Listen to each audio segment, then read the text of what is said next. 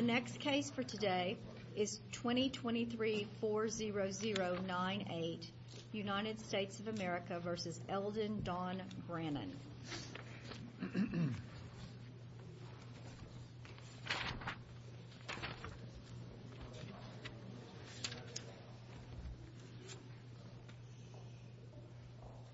Let's give them a couple seconds to come in so that it doesn't disrupt the argument.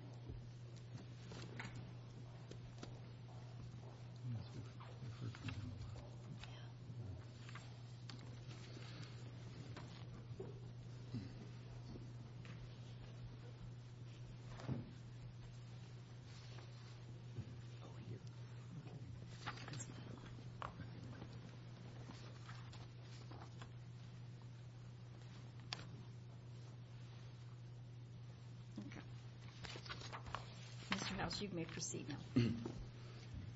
Thank you, Judge Elrod, and may it please the Court.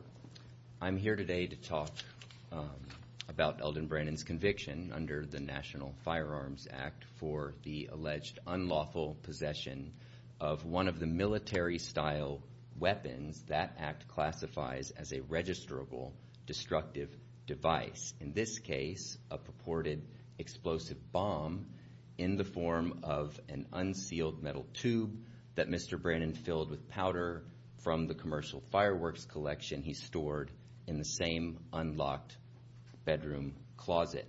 He says it was a Roman candle, right? He doesn't say anything. Mr. Brannan didn't testify at this trial, Judge Duncan, but we did have an expert testify that there was some ambiguous, benign entertainment value purpose that could have been achieved based on the design of this device, and that's why it didn't automatically qualify as an explosive bomb. It had to be shown, the government had to show that Mr. Brannan designed it for the purpose of weaponizing it. Remind me, what did the experts say about the dimes that were in it? So the experts said, they actually both agreed on this, that the dimes were supposed to act as a sealant at the bottom, what everybody was calling the bottom. And that's actually consistent with what the agent testified in United States versus Harbinger, which we're going to be talking about a lot today, I'm sure you had anticipated. And so in that case, it was pennies, but the point was that the agents testified that they're using this to kind of reinforce the sealant at the bottom because that's important.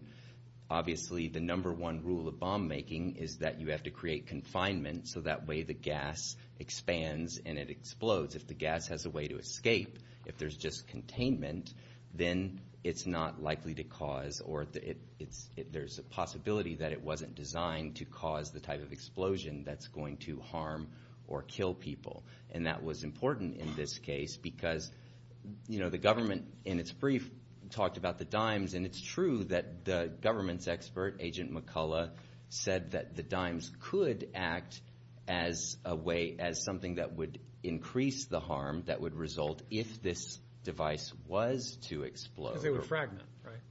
The dimes wouldn't themselves fragment. Oh. They would become fragmentation. Oh, I see. They would shoot.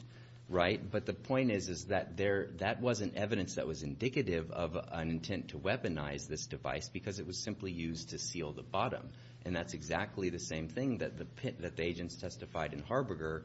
The pennies served the same purpose, and of course in Harbinger, this court found the evidence insufficient, and so that, you know, as the court knows, we're asking this court to set aside Mr. Brannan's conviction for either of two reasons. First, for essentially the same reasons identified in Harbinger, the government failed to carry its burden to prove beyond a reasonable doubt that this self-made metal item was purposefully designed as an explosive weapon.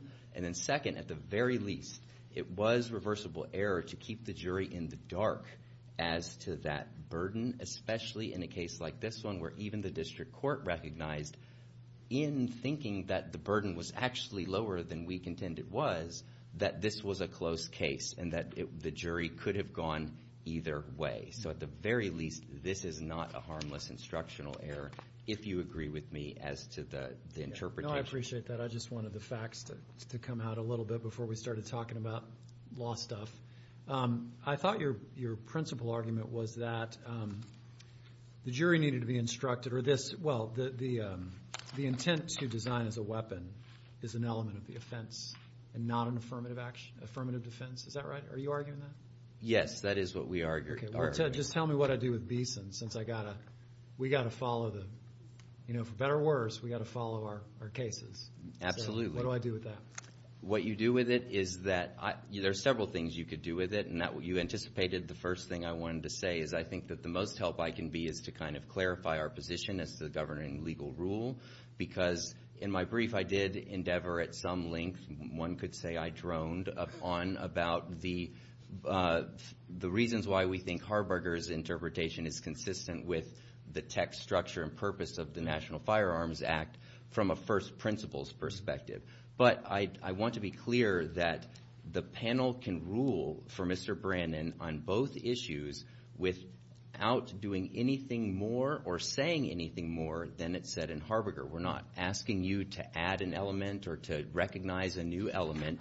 All we're asking you to do is apply Harburger. We want a narrow ruling, if it's to be in our favor, of course, that suggests that the evidence here was insufficient for the exact same reasons that it was insufficient in Harburger, and you don't have to go and do anything further. Now, you rightly recognize Beeson, and so what I want to do is point out two aspects of Harburger that we think are very important to this case, and then explain why Beeson doesn't actually impact, or there's a way for this court to rule where it doesn't have to say Beeson was right or wrong, because we can't. You certainly can, and I stand by my arguments that Beeson has not stood the test of time. Oh, but what I mean is that we have to follow it.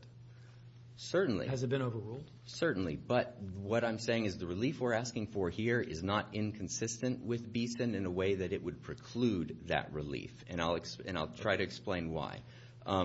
First, the two things about Harburger that are important are that it made clear, and in fact reaffirmed what this court's recognized and many other courts have recognized for a long time, is that an item's purposeful design for use as one of those enumerated weapons in Section 5845F is an essential feature or characteristic that the government has to prove in order to establish that the item was in fact a destructive device. That's the actual element that's really at stake here.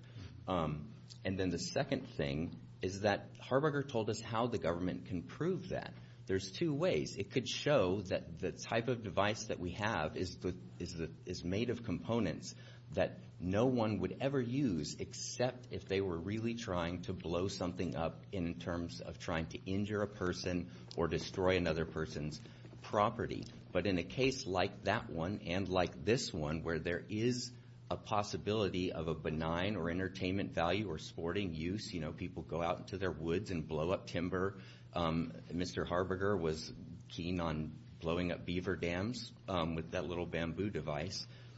In cases like that, the government has to do more. It's not enough to just show that the item could explode and that if it did, it would do harm, because that's, of course, true of any commercial stick of dynamite. It's true of any hobbyist firework. It's true of any commercial firework. If you put a big enough firework under a car, it can cause an explosion, right? And so, but that does not make it a registrable firearm under the National Firearms Act. And so now, Judge Ella? It seems that this is slightly different than Harburger because of the jury's role. What was argued was this is not designed to explode, and the jury had the evidence and determined that they believed the government's experts, basically. And so why doesn't that – it could have gone either way. They could have said, well, it's a Roman candle, but they didn't. That's true. They didn't, Judge Elrod. Why is that? Why don't we just respect that? The reason here, which seems different, where they had all the experts, both of them. We're not arguing here that the expert was thwarted from testifying or something with this theory. Why is the matter not resolved when it could be either, accepting that it could be either? The reason that it's not resolved, accepting that it could be either, Judge Elrod, is that in terms of sufficiency, of course, we still have the instructional argument that we could win on, even if you're saying the jury could go either way.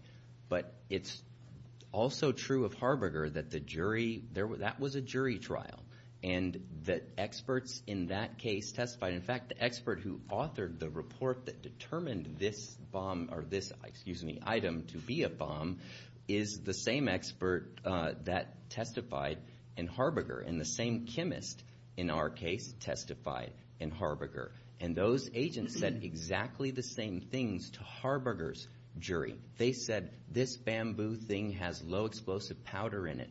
This bamboo thing has, in fact, in that case, it had metal caps on the end. Ours didn't. Ours was unsealed. And this thing, if it could blow up. In fact, it was assumed that it was, the defendant agreed that it was designed to blow up. And if it did, it could harm people. And still, this court found the evidence insufficient in that case because the thing that it told the jury was simply, this is a thing that could explode and it could do harm. But that's not enough to show that it was designed to hurt people or blow up their property.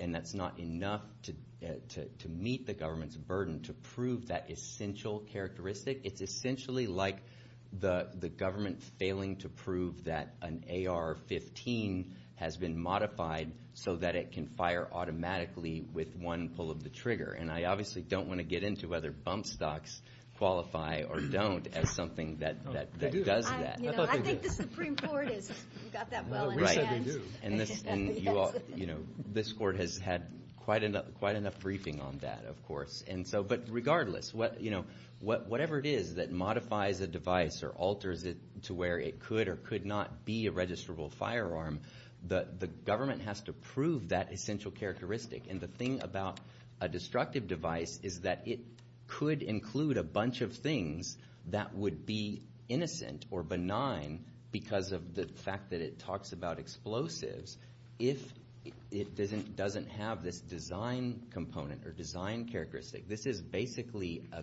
quality that puts a citizen on constructive notice that it's the type of thing they have to go and register with the federal government before they're allowed to possess it. Because remember, we're talking about a registration scheme here.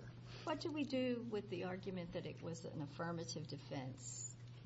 Thank you, Judge Elrod. So that's the Beeson situation. And so that we don't do straight up sufficiency on that.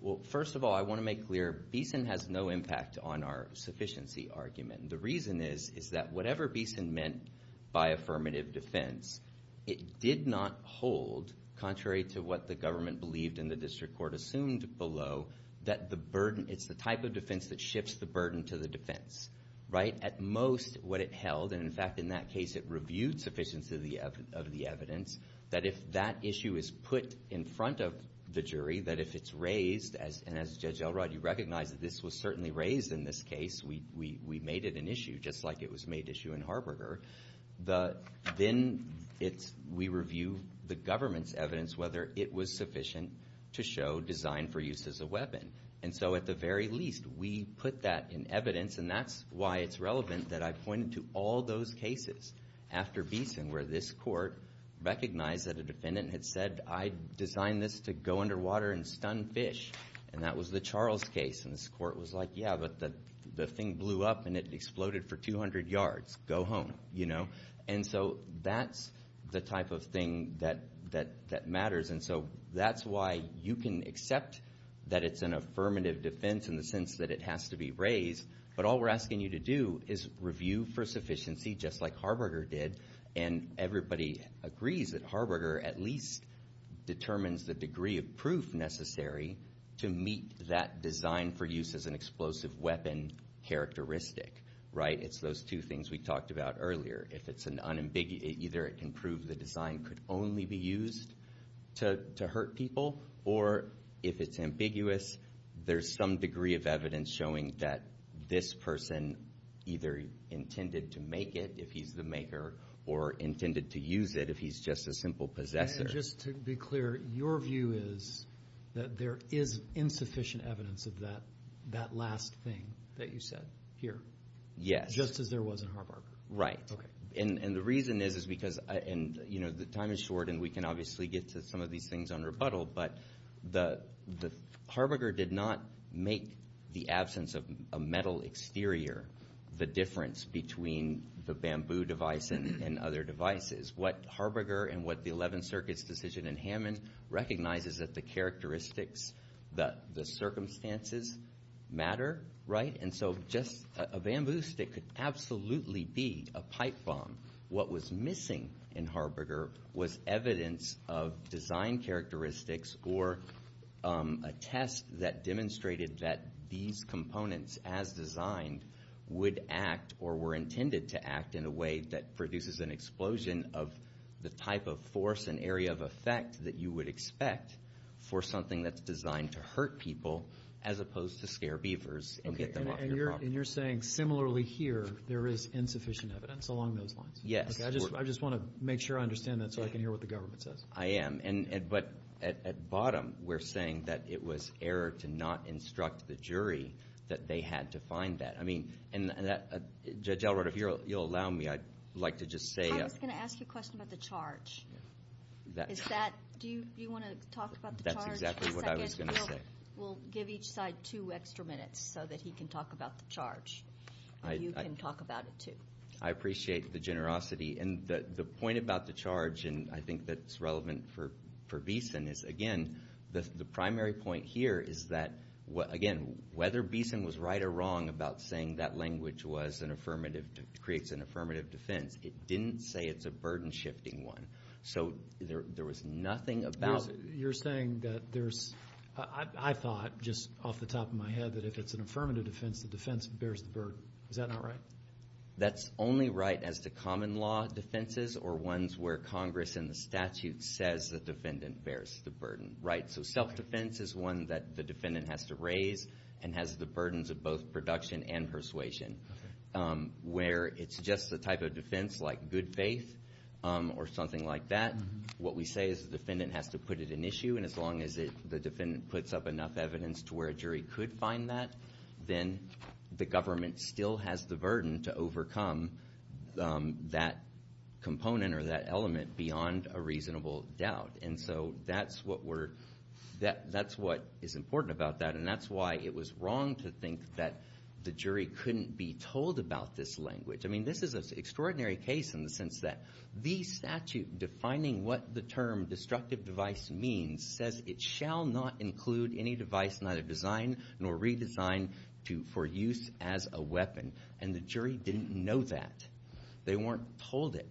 And that was at the bottom we were asking the jury to be told that that's an essential component, because that gives us the opportunity to argue that, because this is what's significant about the charge, Judge Elrod, is as a jury was instructed here, they could have decided that, well, because this thing could explode, that makes it an explosive bomb.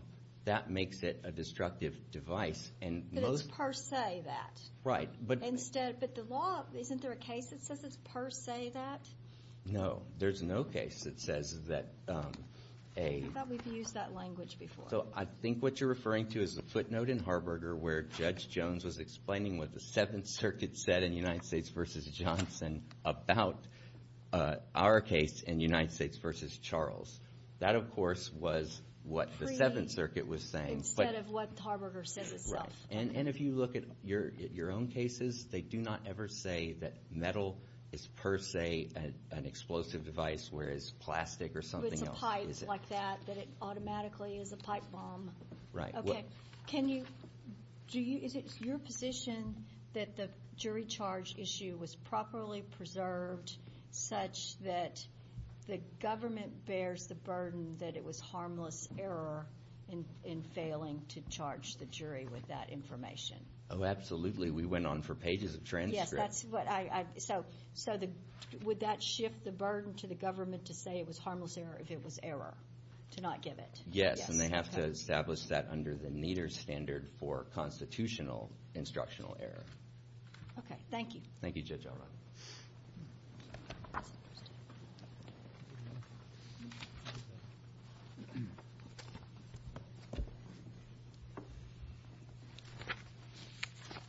Richard Amundsen for the United States, and may it please the Court. I'll begin briefly just discussing the charge. To be clear, the Court asked defendant if he wanted to be the jury to be charged under the affirmative defense, and defense specifically said no. So that was why the language was excised from the charge related to the design or redesign for purpose of a weapon. So what was in the format that I thought the defense presented the charge. They didn't present the language they wanted, and it was refused? They were asked. Can you go through that with us, please? Sure. They were asked if they wanted language related to whether or not it was designed or intended to be designed as a weapon, and the Court said it would be presented as an affirmative defense, and defense counsel indicated that the language did not want the language in if it was an affirmative defense, that their position was that Harbinger requires it elementally to be proven that it was designed as a weapon. But they were saying it should be done just straight up, that they must prove that it must be designed as a weapon. But they asked for the language to be removed once the Court made clear that it believed under Beeson it was bound to present that to the jury as an affirmative defense. No, but did they ask for the language itself that just said straight up, and that was refused? I believe it was initially, the Court initially offered it to the defendant. So they never asked for it to be given straight up? I don't know off the top of my head. I would have to check the record. Well, it seems like the choices, there were multiple. It seems like the choices here are, was it asked to be placed in as an affirmative defense? That's choice number one. Mm-hmm. Choice number two is, was it asked to be simply listed as an element of the offense? So their perspective was that it should be listed as an element of the offense, and the Court determined that under Beeson it was required to be presented as an affirmative defense. At that point, defense stated that it was not raising an affirmative defense, and the language was then removed. Okay. About the charge, did it follow the pattern jury instruction? It followed the pattern jury instruction. They removed certain language that they believed would be extraneous, but it charged that defendant needed to knowingly possess a destructive device. It defined a destructive device as an explosive bomb. It stated that defendant needed to know the characteristics of the device, and that the device was operable, and that it was unregistered. And that all went in conjunction with the pattern jury. Does the government have a position on whether the pattern jury charge should be updated in light of Harbinger? Should have been updated, should be future updated, either one? You can pick your... No, because Harbinger is a sufficiency case. It's not a case related to the elements of the offenses. Harbinger stands for the proposition that if the device is ambiguous as to what its nature is, there's additional evidence that the government needs to put on to establish that it's a destructive device. In particular... that they intend to produce a disruptive... that they're intending to make a bomb and not a Roman candle. That is part of the burden of proof, isn't it? The government's burden of proof is to establish that it is an explosive bomb under the statute. That it's a bomb and not a Roman candle. Correct. That's the government's burden of proof. So shouldn't that be included in what the jury is charged on? Well, the jury was charged that it was unambiguously... the government's position was that it was unambiguously an explosive bomb, which then would mean it was a destructive device. But how could it be unambiguously an explosive bomb when we have these dueling experts? It's I mean, saying whether it is or it's a Roman candle. I mean...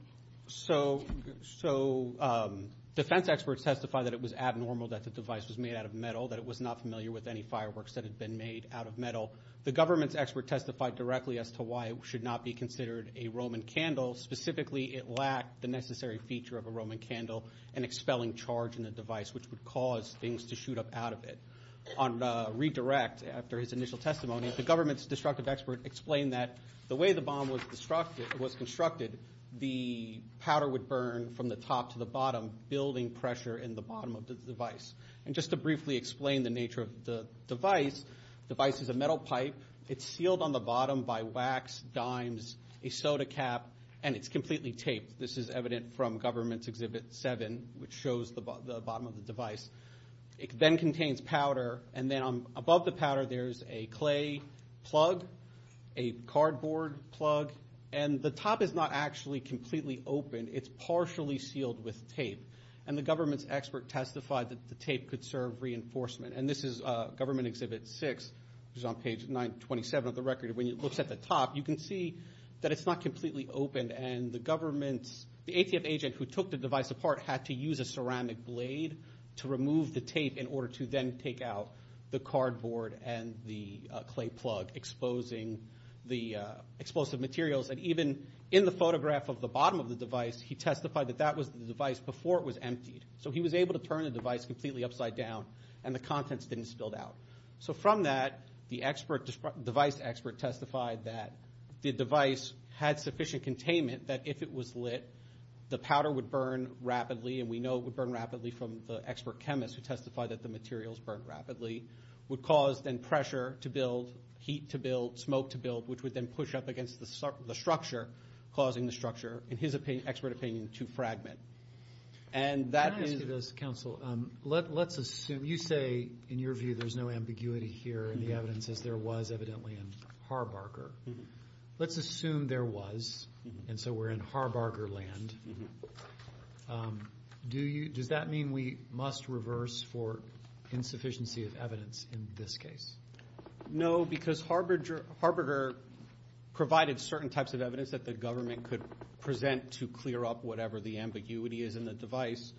They could detonate the device. They could build replicas, which was not done here. But they also could have expert testimony describing similar bamboo devices.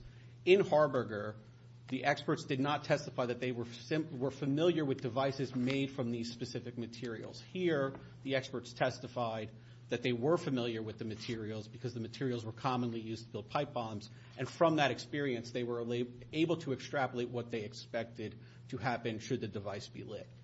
So in opposed to Harbinger, where the testimony was conclusory because the experts lacked experience with the type of device, here the experts did have experience with the type of device and were able to therefore clear up any ambiguity, and they also were able to address why it wasn't a firework, namely that it was lacking certain components, namely the fact that it didn't have an expellent charge, it had nothing to shoot anything up in the air, and then the defense experts' testimony that it was very abnormal to have a device built with metal, to have dimes in it, that this was not consistent with a firework. And he even testified he's not familiar with any Roman candles that would be in this nature.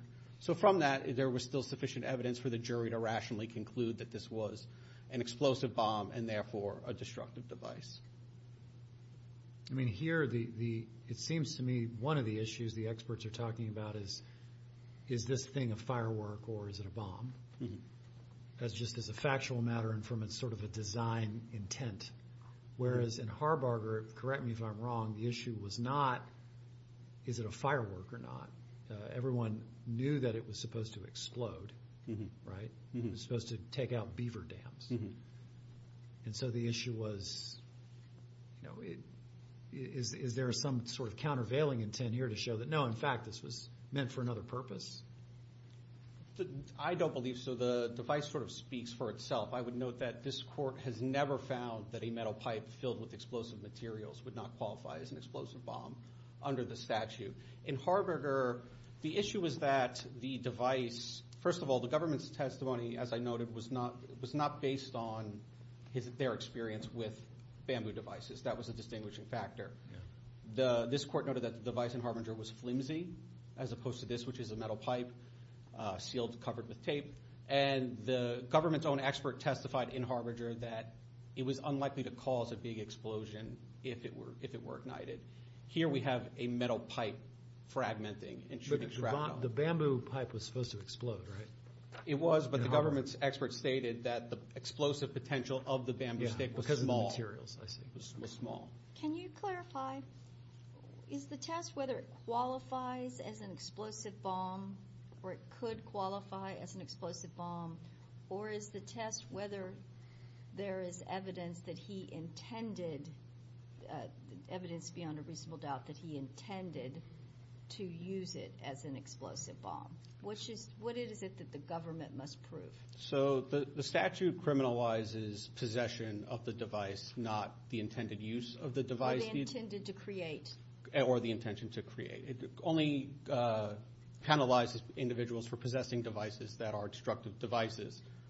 And appellant notes in footnote 4 of his brief that the vast majority of courts, if the device is unambiguously an explosive bomb, that the intent of the person who possesses it is not really relevant. If I could just understand your answer to Judge Elrod, in your view, is it the government's burden to prove that this was designed for use as a weapon?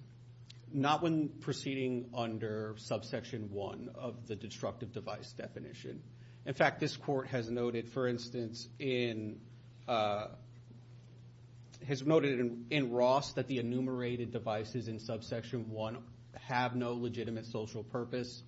It noted in it noted in Jennings that it cannot conceive of any nonviolent purpose of a pipe bomb.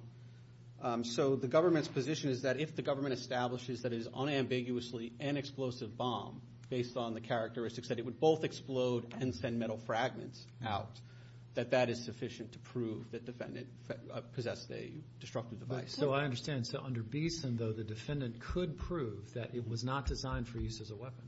Is that right? Yes. So once the government's established that it does fit into one of the enumerated devices in subsection 1, defendant could still come forward and say, as an affirmative defense, I intended it to use it in some specific way that was not as a weapon, but that's for defendant to come forward and bring. Okay. Well, I'm glad you brought up Ross, because I'm concerned that if you have to view design language as an affirmative defense, or that in the abstract has a problem with Ross, but also I'm concerned with Ross's value if we interpret this in favor of the government. Because we said in Ross that 5845 isn't constitutionally vague because the design language imposes a crucial limitation. And the crucial limitation that I think you've referred to is that there's no social value. Mm-hmm. But in this record, isn't there testimony that there is social value for this thing to be used as a firework for entertainment and enjoyment? So the government expert testified that, in his opinion, there was no legitimate social value to the device as constructed because it was designed to explode and send metal fragmentation around. Right, It was but not a firework. That's not the question. The question isn't, is there evidence that there's no social value? Is there some evidence in this record that there is social value? I don't believe so because of how the device was constructed and defendant's expert's testimony related to the fact that a firework would not normally be built out of a pipe. And the fact that the device was made harvesting materials from fireworks doesn't necessarily mean that it would operate or act as a firework. In fact, the government's experts testified that it was very common and becoming more common to make these devices from firework material. So the fact that it had firework material in it doesn't necessarily mean that it was intended to be a firework because it was a metal pipe filled with explosives. If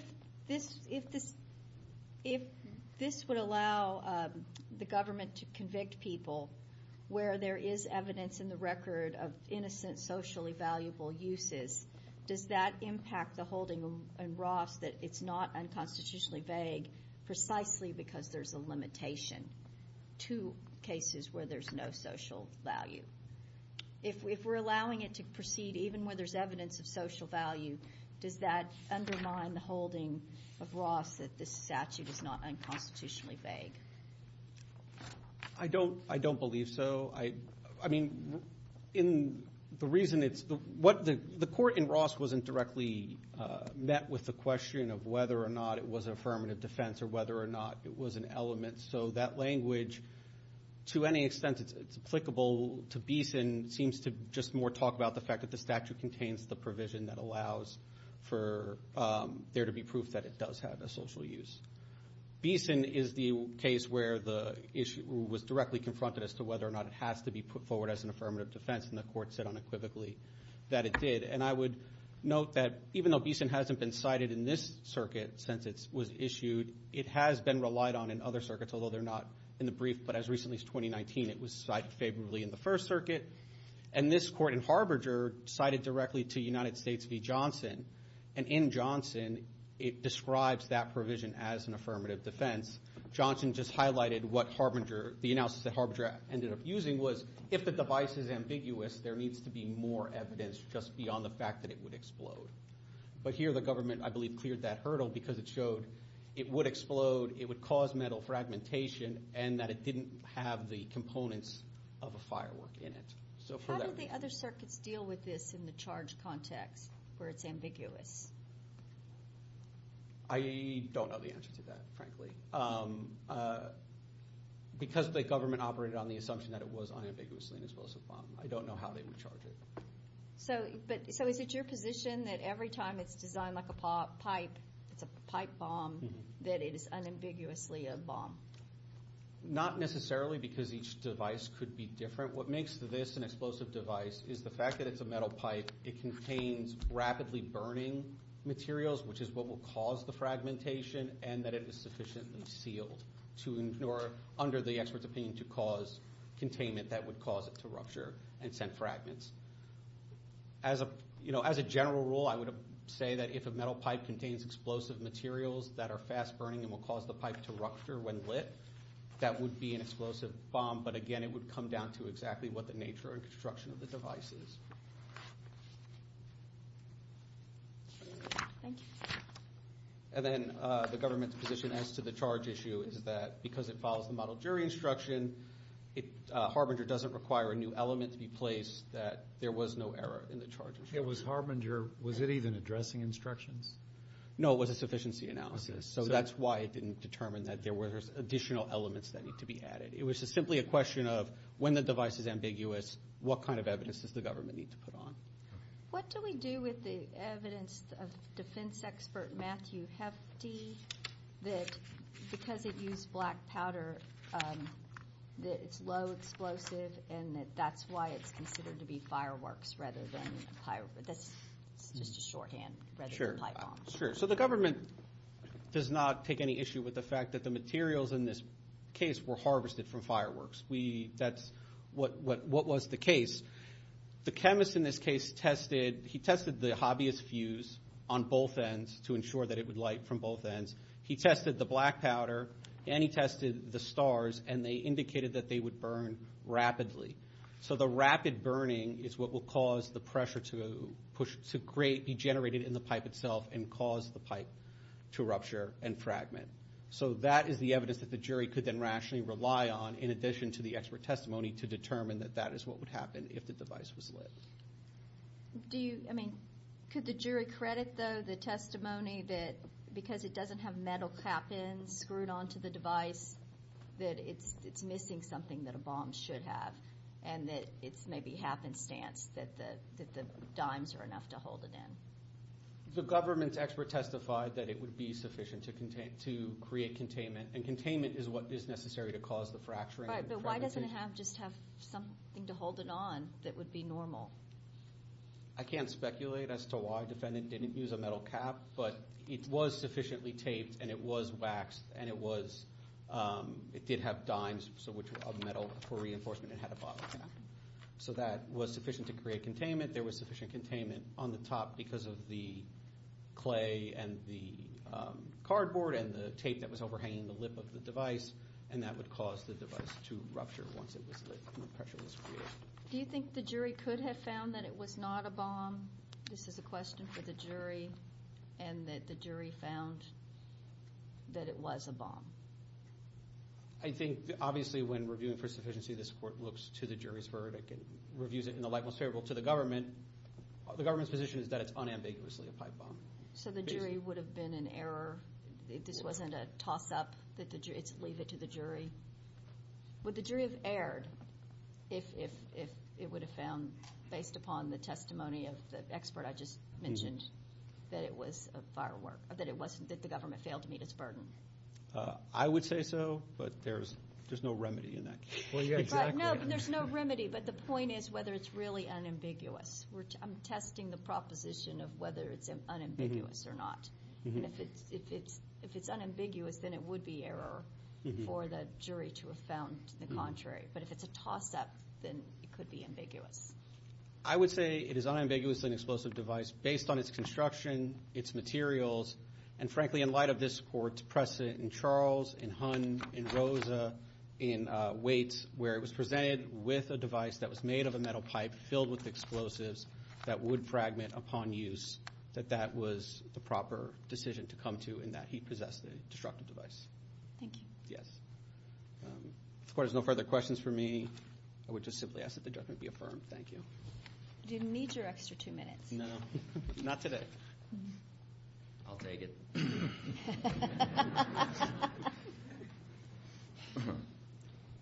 Just a couple points on rebuttals, Your Honor, or on rebuttal, Your Honors. I'm going to try to hit the instruction, our asserted innocent use, the importance of missing evidence, and then a little bit about what the element actually is, and then the concerns Judge Elrod raised about Ross, which I share.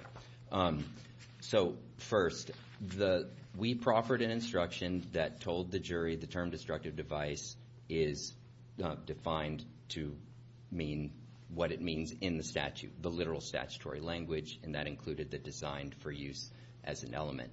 The issue about Beeson and its affirmative defense came up actually during jury selection in the beginning. And so at that point, the judge said, hey, my clerk found this case called Beeson. Tell me what you think about it. And then we were like, we think it's lame. And then the government was like, we think it's awesome. We think it's precedent. Right. And then, yeah. And then so what happened then was the instructions that appeared at the charge conference did not have the language about design for use. And then that's where we were objecting, saying we want that back in. Harbinger controls. We don't think Beeson controls. So this was not a situation where we were like, oh, well, we just don't want that language. We absolutely wanted the language. We were just accepting that we had lost that argument, and we didn't want it told to the jury that we had the burden to prove something, because that would shift the actual burden the statute requires onto us. The court wanted to put it in as an affirmative defense, is that right? That's what the option was. And we declined that option because we thought that impermissibly shifted the burden onto us to disprove an element of the offense.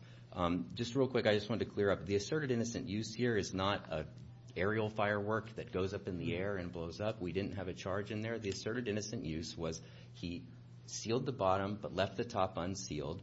That creates containment but not confinement of gas. That clay plug also had a hole in it.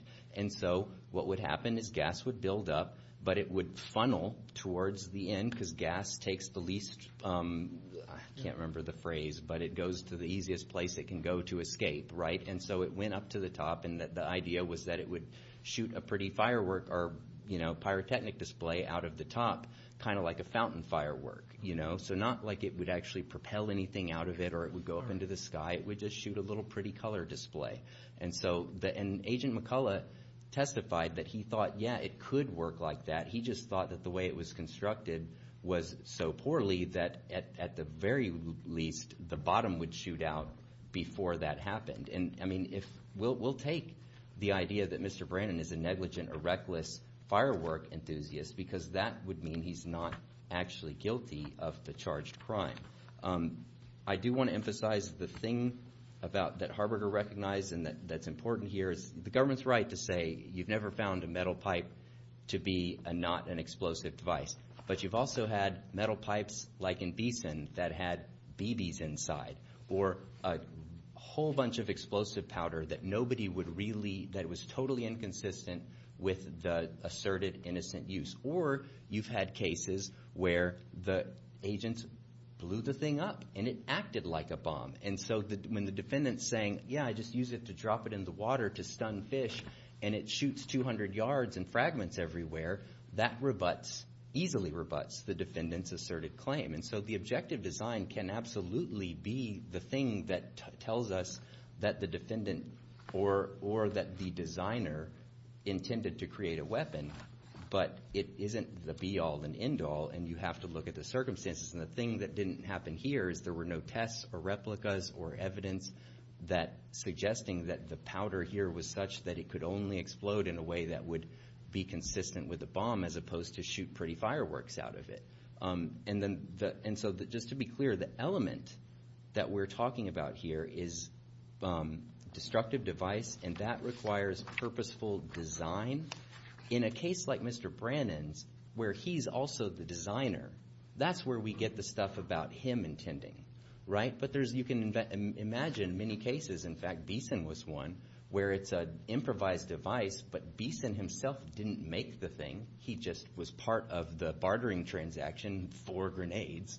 And so that is a different situation. So what the government has to prove is purposeful design. And just really quickly, I'd like to stress that I think that Ross is super clear in that this language is a crucial limitation, not something that is exempting an explosive device or a destructive device from exclusion. What we're saying there and what Ross recognizes, there's no such thing as an explosive bomb that's not designed for use as a weapon, right? You don't have an explosive bomb, but then I didn't mean to use it that way. You're still guilty if you've got an explosive bomb, but you just have it on the shelf, right?